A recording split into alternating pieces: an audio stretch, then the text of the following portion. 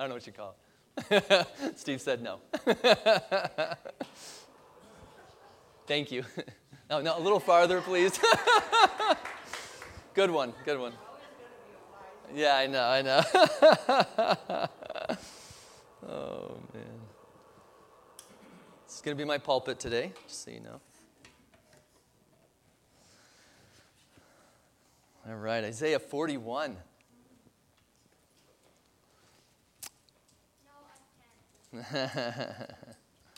We're actually going to not be able to make it through the whole chapter today. We're going to get the beginning and the end of it. And the middle, which I really want to preach on today, will have to wait till next week. I want to remind you of the situation that's going on in this passage. I want to remind you that when we moved from chapter 39 through 40, we went from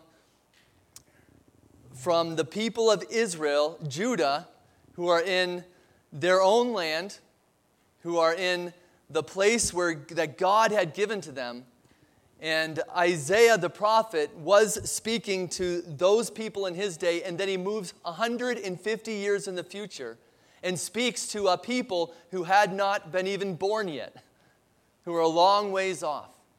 And the people he's speaking to are those who are now in exile.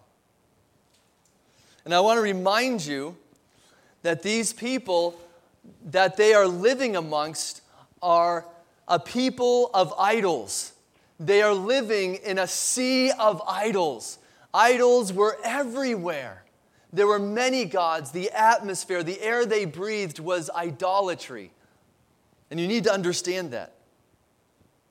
In addition, the people of God had experienced the worst thing they had ever experienced.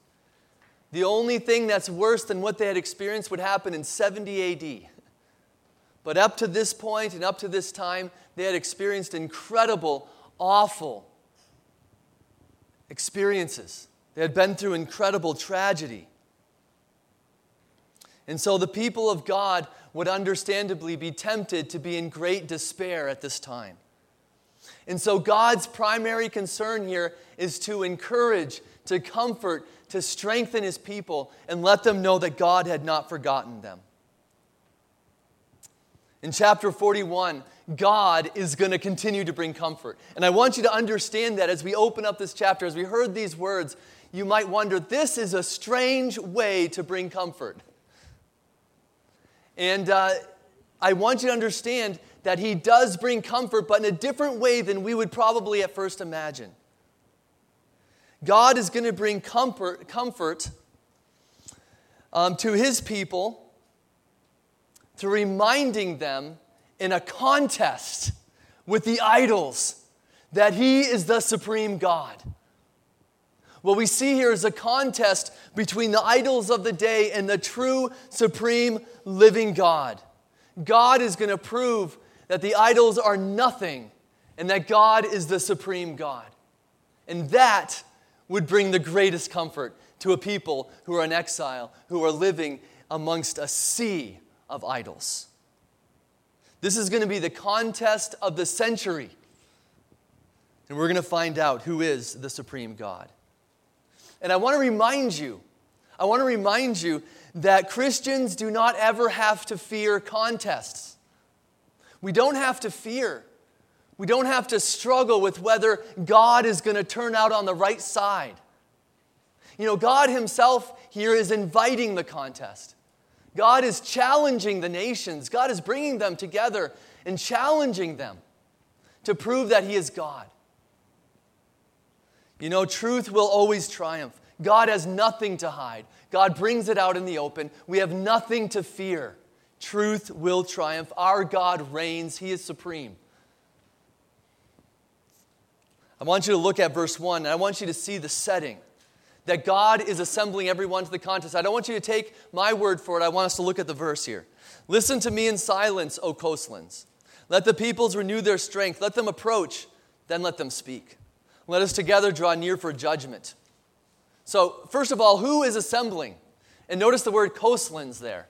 And we read that, we probably don't understand exactly I didn't understand exactly what that meant, but that refers to the far ends of the earth. So he's saying all the nations, everywhere, far, far as you can go, assemble together. God is calling them to assemble, to draw near. And what are they assembling for? And notice they're assembling to court. There is a judgment that's going on here. And we need to understand this isn't the final judgment, condemnation here that we're dealing with. This is a court meeting for judgment in the sense of making a decision. That's what's going on here. There's a matter that's going to be settled. And that matter is, who is the supreme God? That's what this course setting is to determine. So what are the ground rules? You know, God is the one who sets up the ground rules, right? God is the one who does that. And he says here, notice what he says here. This is awesome. God says, you be quiet and I'm going to speak. And really, that is how we should always approach God, right? We should approach him in silence.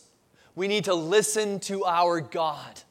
He is the one who speaks, and we are the ones who shut our mouths and open our ears and say, "Speak, O Lord." Remember Job. Behold, I am of small account. What shall I answer you? I lay my hand on my mouth. I have spoken once, and I will not answer twice, but I'll proceed no further. Job had nothing to say. He was done. When he saw God, he had nothing else to say. How about the great wise Solomon? He says this, guard your steps when you go to the house of God.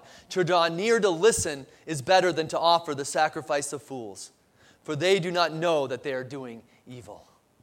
We draw near to listen, draw near to hear. Then he says you're to renew your strength. In other words, what he probably means by that is get right with me. Is find your strength in me. According to Isaiah 40, that's what he speaks, and the same language is used there. But either way, God is very gracious here. God is very gracious here. And then he says, then you can talk, if you have something to say. And I want to remind us that God is the one who has the right to set up the contest. God has the right to determine how it's going to be set up and how it's going to be done. Because he is God. He is always right and he is always just. I want to give a couple quick details here for understanding this contest that I think might be helpful. God is not only the judge, but he's also the one who's making the main argument, right? In God's people, Israel, you might wonder, where are they? And I think they are probably the witnesses. They're watching what's unfolding because this is really for them. And we're not going to address verses 8 through 20, I believe, today. And that is the application of what this means for God's people. But we will get there next week. So have you ever watched those TV competitions to see who's the best? They have so many different ones now, I think. They have the best chef, the best singer, and many other ones. I don't even know them all. Right? They're trying to figure out who is the best at these things. And here's a contest, a much greater contest, a much more significant contest, a contest that God's people need to hear today to find out who is supreme over all. Are the idols gods? Can they do anything? Or is God the supreme one of the universe? And how do you even argue that? How do you even know who's the supreme God of the universe? In some ways, if you remember, Elijah versus the prophets of Baal in 1 Kings chapter 18. Remember, that was a grand contest. It was God versus this multitude of Baal prophets, and God mocks them. God mocks them, and he ends up winning. And he ends up showing them that he is supreme, as he always does. So what is the point of this? What is the point of this contest? What is God trying to show us? It is not possible for him to lose. He doesn't care to entertain us. He doesn't need to prove anything. In fact, what he's really doing is stooping down to our level for our good and for our benefit. God doesn't need to do this. So why is he doing this? And certainly one purpose is to expose the futility of false gods by comparing the idols to the greatness of the Almighty God in order to show how uncomfortable the idolaters should feel, right? The idolaters need to be exposed for the condition they are really in. They are in a very bad place. But also, and I think this is really the main point, I think a greater purpose is to magnify the greatness of God by comparing him to the futile idols in order to show how comfortable and safe and in a good place we are when we are under the Almighty God. We are in a good place. And verses 8 through 20 expounds on that God's people are in the best place they could possibly be in if we are under the Almighty God, in his favor and under his dominion. Our God is no competition, and he is for us. And that should be the greatest comfort we could ever experience. So this is a good competition. This is a good contest. God is very gracious to us in giving it to us. So in verses 2 through 3, God takes his stand to present his case as the supreme ruler. And God makes his case by asking a series of questions that lead us to understand who is the supreme ruler.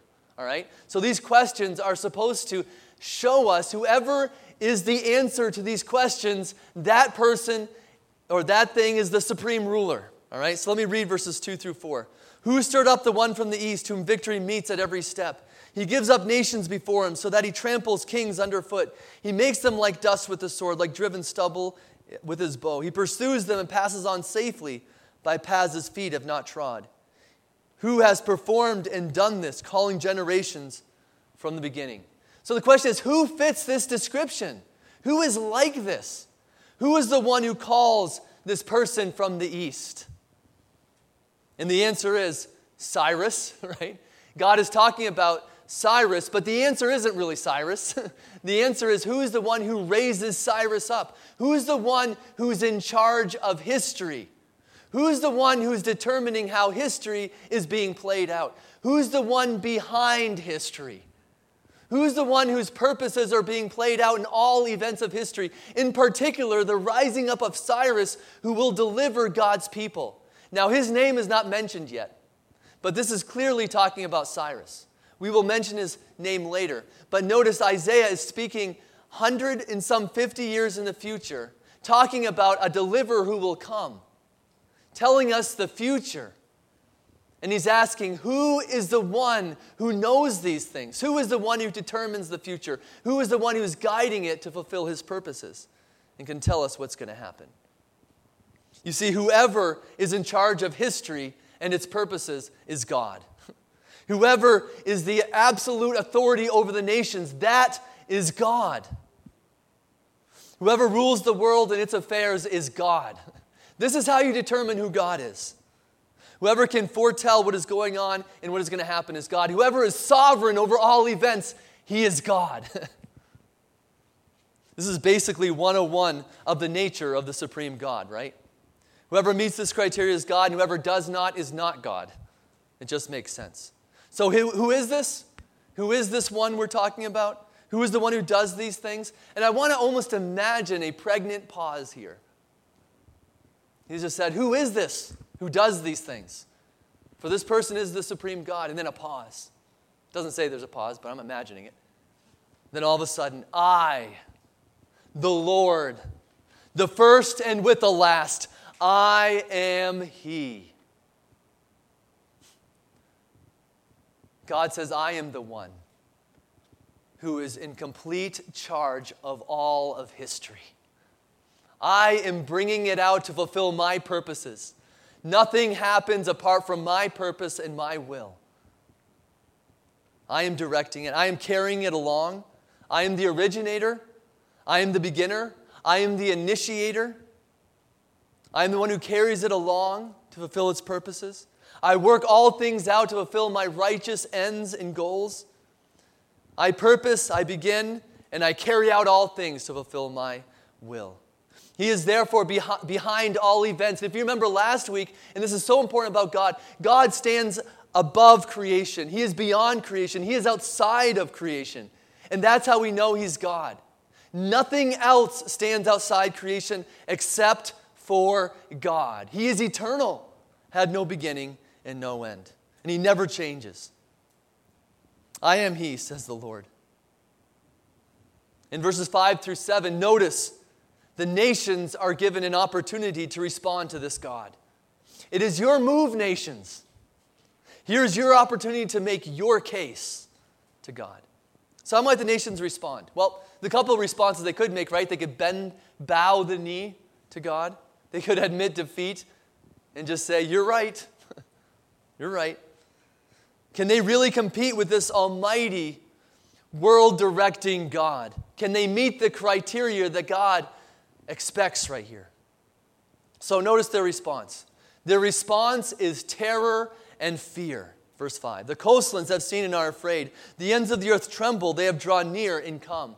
So here they come to God.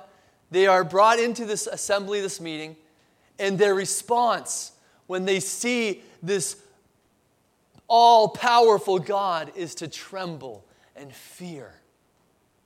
Well, that is the only right response, isn't it? You know, this is exactly how anybody would respond in the presence of God. You look throughout the Bible and people fall on their knees. Remember Isaiah in chapter 6. Woe is me, for I am undone. Right? This is the response to God. Sometimes we think we would be like, yeah, you know, give someone a high five and get all excited. Finally, we've seen him. But that's not at all how anybody would respond. You see, not only is God great, but the nations recognize, and this is the kicker, right? The nations recognize that they are at odds with this God. No wonder there's trembling and fear. So what do they respond? How do they respond in light of this terror? Do they gather to warn one another and to speak the truth to one another? Better get right with this God, right? Better quickly make things right. The answer is no. In response, out of fear, they do something that makes absolutely no sense. They come together, they gather together with one another in their rebellion, and they comfort one another. They comfort one another. Everyone helps his neighbor, verse 6, and says to his brother, be strong. So the response to this is to help and encourage one another. You can imagine the nations coming together and encouraging one another. Be strong. You got this. You're going to be okay. Don't worry. Don't be fearful of your condition before God. Everything's fine. Sounds like the false gospel that many give today. How many people go out there and tell you God loves you, there is nothing to fear, God loves you just the way you are in your rebellion? They probably wouldn't say in your rebellion. But that's the message some people give, and they assume that it's the gospel. That is not the gospel. God's just wrath is hanging over our heads. We need to turn to him. We need to repent. That is God's love for us, isn't it? That God has given us an answer in his Savior, Jesus Christ. That is love. God does love you. He has sent his Savior to deliver you from his wrath and into his favor. So what is the basis of their comfort? And the answer is they have none. This is kind of like a pep rally. You know, you say a bunch of nothing, but you say, be comforted, be encouraged. Hurrah, right? They comfort each other but give no basis for it. And this is exactly what the world does. They say, you're in a good place, you're blessed, you have nothing to fear. And this is because they have nothing to say. They have no basis to base themselves on. So how do they try and protect themselves from the terror of the Lord? And notice this. We are going to learn so much about the nature of idolatry here. This is an incredible passage about what idolatry is all about. The only alternative to bowing the knee to God is to build idols. And idols are replacement gods to protect ourselves and shelter ourselves from the terror of the Almighty God. The only alternative here is to protect ourselves and to shelter ourselves under a man-made God, an idol, something to try to make ourselves feel better under. Notice verse 7, the craftsman strengthens the goldsmith, and he who smooths with a hammer, him who strikes the anvil, saying of the soldering, it is good, and they strengthen it with the nails so that it cannot be moved. So what do they do here? They refuse to bow, so they try to find a substitute. And they create their own image, their own idols. He finds the best craftsman, right? I mean, can we give him some credit there? They find the best craftsman they could find, right? He has the best human skills available, and he makes the idol out of the best material available. Gold. How are we doing? They strengthen the image maker, right? Notice there's a piling on of the word strengthen here. It's as if God is saying there's an ironic thing going on here. They strengthen the one who's making the image by voicing their approval of his works. They say, good job, well done. You're doing a great job, man. Keep going. You're making a real nice replica of God out of that metal. Then they put on the finishing touches by strengthening the image. Not only do they strengthen the image maker, but they have to strengthen their idol. Is that ironic or what? They have to keep the idol from moving. They don't want it to fall over. They don't want something bad to happen to it. So they have to keep it together and strong. You know, they are from creation and are therefore just as needy as all of creation is. They need to be strengthened. So we ask, really? Is this your comfort? Is this your safety? Is this where you're turning to? Is this where you're going to find protection? This is madness. It sounds like the futility of the mind that Paul speaks of in Romans 1, verse 21 through 23, that man's mind has become corrupt.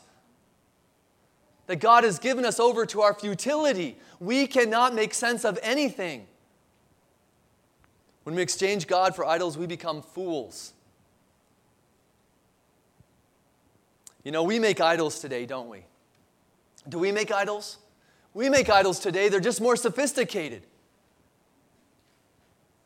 We might try to escape reality through the idol of pleasure. We might try to escape reality through drugs, through entertainment, through alcohol.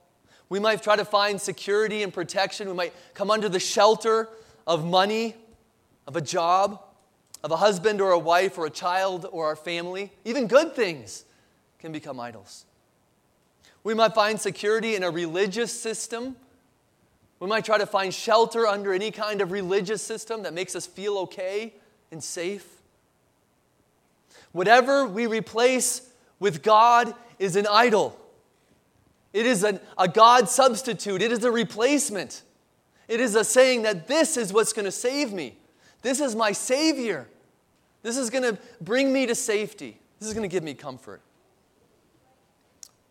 And so God is giving us insight into idolatry and telling us what it's all about. It's almost like God putting us in the mind of the idolater. The only alternative to bowing to God and coming under His favorable care and protection is to create our own protection and our own care in our own way of either denying the reality that's around us or of finding something to come under. And to do this, we must make cheap substitutes to protect us. Idolatry is whatever we come under for protection in the place of God. It's a Savior replacement. And I know we just said that, but I want you to understand this is what idolatry is. When I think of idolatry, I imagine those in Noah's day. Okay? Imagine if you were there. And imagine if God said, judgment is coming from above. And the only hope is for you to go into that ark that I have crafted for you. And only in there can you find safety from my judgment. And that ark is a great picture of Christ, by the way. We run to Christ, right? It's only escape, only hope in the judgment that's coming to us. But imagine if you said, you know what? I don't want to bow to God's way. I don't want to go His way. I am going to put on floaties. I got my own floaties. I've made them. They're going to be good. How is that going to do for you when the floods of God's judgment come your way? But that's what idolatry is, isn't it? Idols are like blowing up my floaty for protection against the wrath of God. And we can easily be fooled into thinking that our idols are working because things are going well. Imagine before the flood, everyone's like, this is stupid, Noah. This is ridiculous. What are you talking about? I don't see any rain, And that's the way we think sometimes. But instead, what that really is God's gracious patience in our lives. That doesn't mean things are going well. That means God is being gracious with us and patient with us. And that's why the Bible says today is the day of salvation. Run to Christ. We don't know if we'll have tomorrow. Your idols are not working. God is just gracious with you. You might think, if only I could give irrefutable evidence to the nations, if I can give the case that God is the supreme ruler of the universe, then surely the nations would respond, wouldn't they? But what do we see here? Evidence is good, but it will never win anyone's heart on its own. You see, evidence is not bad. And God uses evidence as one of his means sometimes to change people's hearts, for sure. But ultimately, the heart needs to be changed first. If the heart is not changed, all the evidence in the world cannot change anybody. I'm not saying evidence is bad, it's good. But a heart is what needs to be changed, or no one will ever be saved. The heart is at enmity with God. The heart does not love God. The heart loves everything else. The heart is an idol factory. The truth is that God has given everyone irrefutable evidence, holding us accountable, that there is a supreme God. Listen to Romans 1, verse 20. I mentioned this last week, but it's worth repeating. His invisible attributes, namely his eternal power and divine nature, have been clearly perceived ever since the creation of the world in the things that have been made, so they are without excuse. Every time we see a flower growing, every time we see the birth of a new child into this world, every time a great disaster hits us and we see how small we are, God constantly reminds us everywhere we go that we are small and insignificant and that there is a supreme ruler, God, whom we are going to stand and give account to someday. And we are accountable to that. And then in verses 8 through 20 that we won't look at today, God turns from the idol makers and their terrible, unsafe condition. And what does he do? He turns to his servants and their contrasting, safe condition, who are under his authority and his power and his goodness. And we will deal with this next week. But I want you to look ahead now at verses 21 through 29. God once again resumes the court session. This is very similar to verses 2 through 4. And he challenges the idols of the nation to once again give proof that they are gods, before he turns to prove that he alone is the supreme God once again. He furthers the argument. In verses 21 through 24, notice God challenges the idols head on. He gives an open invitation. He says, make your case before me. Show me that you can do anything at all. Bring your proof. Act like God. Verse 21, set forth your case, says the Lord. Bring your proofs, says the King of Jacob. And so we ask, once again, what kind of proof could possibly win an argument here? What would be acceptable? And God explains in verses 22 through 23. Notice how God sets up the standard. Notice what God requires as proof to be God. God is telling us what it means to be God here. And it's important for us to understand who God is in his nature. Let them bring them and tell us what is to happen. Tell us the former things, what they are, that we may consider them, that we may know their outcome, or declare to us the things to come. Tell us what is to come hereafter, that we may know that you are gods. Do good or do harm, that we may be dismayed and terrified. So he says, okay, make sense of the future in light of the past. Tell us the future. Not only make sense of the future, tell us there's a pattern, there's a plan, there's a purpose, things are working out to fulfill a purpose, and tell us what it is, but also tell us what's going to happen in the future. Go ahead. Tell us what's going to happen in the future. If you are God, if you are the supreme God, if you are truly God, then you can do this. Otherwise, you're not God. Interpret history for us and tell us what's going to take place. In other words, tell us that you're the independent ruler of the cosmos. Because that's what you have to be God. Prove that you're transcendent, that you're outside of time. Prove that you are truly God.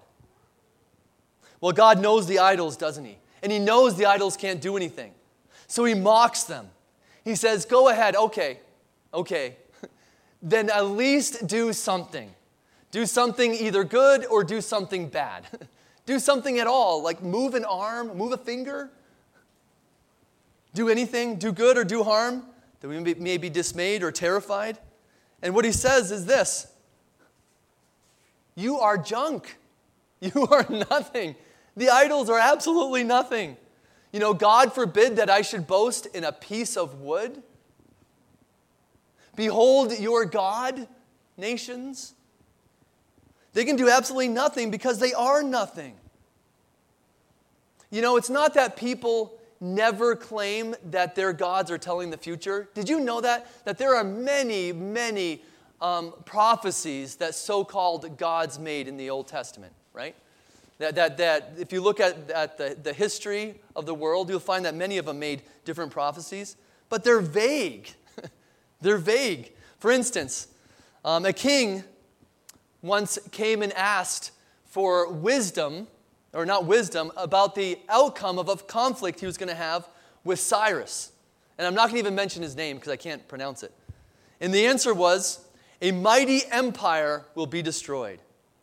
So he interpreted that to mean, I will be victorious. But after that, he went out and was decisively crushed by Cyrus.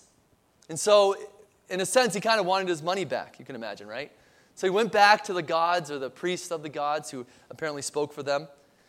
And he was told that this oracle was saying that the other people would gain the great victory. That they were not wrong. You just got the wrong side. They never told him what empire would be destroyed. He therefore did not get his money back. But do you see how foolish that is? So God gives the final verdict of the idols in light of the challenge in verse 24. Behold, you are nothing, and your work is less than nothing, and abomination is he who chooses you. Imagine the judge. You're at one of those contests, right? Where who's the greatest baker or who's the greatest this, right? And at the end of it, they often have the time where the judges come out and they award the winner, right? So imagine the idols and the idol makers are over here, and here comes the judge. He's going to make the final verdict. How did they do? Did they succeed? Well, he says, first of all, the idols never even showed up. They are nothing. This is like the biggest letdown, isn't it? They could do nothing at all independent of their master. This wasn't even a contest. They could have at least brought out their B team, right? But that's not it. They're not just nothing, they are also an abomination. They're an abomination. Anything that is attributed honor that belongs to God, to anything outside of God, is an abomination. The idols themselves are an abomination. God does not just not like idols, he hates idols. But worst of all, and as you can imagine, can it get worse than this? Not only are they an abomination, the idols, but those who choose them are an abomination as well. They are just like the idols that they make. You know that saying, you are what you eat? Well, in this sense, you are what you worship. Those who make them become like them. That's what Psalm 115, verse 4 through 7 says. He says, they have eyes but don't speak, ears but don't hear. And then in verse 8 it says, those who make them become like them. So do all who trust in them. Is that offensive? Well, that's what God says. That's what God says. In verses 25 through 29, the last few verses we'll look at today, God himself takes up the challenge and proves that he is God by telling what will take place in the future. So God makes this incredible claim that he is directing all of history for his purposes. God stands behind all of history. He's directing it all according to his purposes. He alone is therefore the one who can tell the future, who knows the future, who interprets it for us. Praise God for his word. 2/3, I read, of the Old Testament is historical narrative, is just telling us events. And what we see is God's hand, is God's purpose throughout all of it, fulfilling his purposes. This is not perchance. This is not meaningless. History has a meaning. History has a purpose, and it's God's purpose. And so he demonstrates through the example of Cyrus, who is good news for his people, that he is the supreme ruler. He will defeat the Babylonians, Cyrus will, and bring back his people to their land. God is stirring him up. That is good news for God's people. And Cyrus is the unnamed conqueror here. Chapter 44, verses 24 through 57, they will actually mention him. Or 27, I should say. 24 through 27. So the point is that the idols fail, but the true God succeeds. God alone meets the standards. God alone is God. If something cannot tell you the history or direct it, if someone is not standing behind it, they are not God. This is an absolute standard for being God. You can understand why liberals are so passionate to claim that this must have been written by someone else than Isaiah. You see, there's such a passion to claim that there is a second Isaiah or someone else who wrote this after the fact. Because if this was written by Isaiah 150 some years before Cyrus would come on the scene and deliver and defeat the Babylonians and deliver his people, then God is showing and proving that he is indeed the supreme ruler of the universe. And that's exactly what's going on here. Isn't it amazing that we have to do anything? We will not receive what God has given to us. It's a hard issue. You could prove anything till you're blue in the face, but until our hearts are changed, we will never accept the truth and bow to it. They are forced to try to get around it rather than to acknowledge that God is truly the Lord. We should find comfort in knowing that history is God's outworking of his purpose and his plans. And this should help us understand better one of the most powerful verses of the identity of Jesus. Colossians was written in a society that was filled with idols, right? It was a place that was renowned for its idols, right? Well, listen to what Paul writes about Jesus in Colossians 1, verse 15 through 17. And read this in light of what we have just looked at, in light of what it means to be God. And tell me what this says about Jesus. He is the image of the invisible God, the firstborn of all creation. For by him all things were created, in heaven and on earth, visible and invisible, whether thrones or dominions or rulers or authorities. All things were created through him and for him. For him. Everything was created for his purposes. He is directing all of history to fulfill his purpose. And he is before all things, and in him all things hold together. Not only that, but he's holding everything into existence right now. He created it, he's bringing it to fulfill his purposes, and he's holding it together. You can't get more powerful than that. That is the supreme ruler of the universe. Do you understand what this is saying about God? Do you understand what this is saying about Jesus? And the cross is the greatest example of God being the Lord of history, isn't it? Jesus foretold how many times that he was going to the cross? He was saying, I am in control. I know what's happening. And God, through what appeared to be the most devastating circumstance that could ever happen, defeated the enemy and brought salvation for his people. And what we see here is if God is in control of such events, then we can trust him with anything. God is working out history to fulfill his purposes. So you've watched the contest between God and all the competitors from all the nations. You are a witness of who the true God is. There is no one like him. So there are only two paths you can take, right? You can continue to rebel. You can make your substitutes against God and not submit to him. Or you can bow the knee to God, believe and trust in him and turn to him and repent of your sin and find salvation. The problem is not a lack of evidence, but a heart issue. All who refuse to bow to God will face the judgment of God, of his wrath. So bow to God today. Repent and turn to Him. Believe in Him and trust in Him. If you are bowing to the true God, you are in a great place. And I'll leave that for next week. There is great comfort for you. But you can see how God brings it out, doesn't He, here? You can understand what God is doing with this contest. But I also want you to think that there is nothing as unthinkable for a believer to do than to bow before an idol. What an incredible thought. But the reality is, you and I struggle, don't you? I struggle with this. Idols are so tempting, but when you think about it, it makes absolutely no sense. But it is a daily struggle. Some of us are in the grips of idolatry right now, and I call on you to repent and turn to God.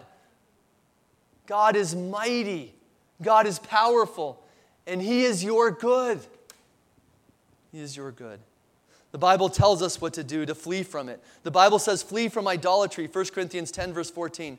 1 John 5, verse 21, little children, keep yourselves from idols. We are so easily deceived. We so easily think our joy and security is found outside of Christ. Our expectations of Christ are so low, and we forfeit the pleasure that we could find in Him. And instead, we find these empty salvations.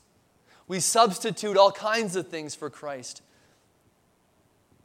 The Bible tells us to run to Christ instead. Believe in Him. Run to Him. See Him as the greatest, most valuable treasure in the universe. Believe that your joy is in Him. Believe that your security is in Him. That there is nothing more than Christ, because that is the truth.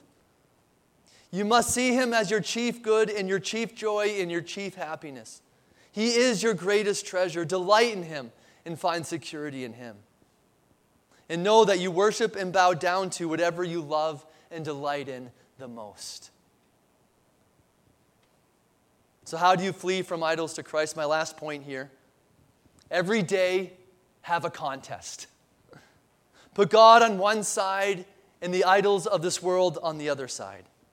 And see who is the supreme ruler. Read God's Word. Look at God's Word and look at the supremacy of our God in relationship to the worthlessness of all the idols of this world. Every day have a contest. Look at the character of God versus the character of all the created things and see the supremacy of God and the worthlessness of idols. Every day tear down the idols that are so working to rise up within you. And look to this God and find the fullness of joy. Let's pray. Dear Father, we love you. Lord, you are great and mighty to save. Lord, what can we say but thanks be to God for His indescribable gift. Thank you for bringing salvation. Thank you for bringing us who are wretches, who are worms, who are nothing at all. Lord, who had rebelled against the living God, who had turned away from you and have looked for salvation in worthless things. How dare we go in that direction? Forgive us, O Lord, for our sin. Forgive us for what we have said about you. Thank you that with you there is great forgiveness. Thank you with you that there is salvation. Thank you with you that there is everything we need. Lord, we need to see you high and lifted up and exalted in all your glory. I pray that we would have our minds and hearts open to see you, and I pray that we would bow to you, and I pray that we would experience the joy of what it means of having comfort that is real comfort, and joy that is real comfort, and a hope that can never be shaken or taken away. Thank you, Lord, for being our supreme God. In Jesus' name, amen.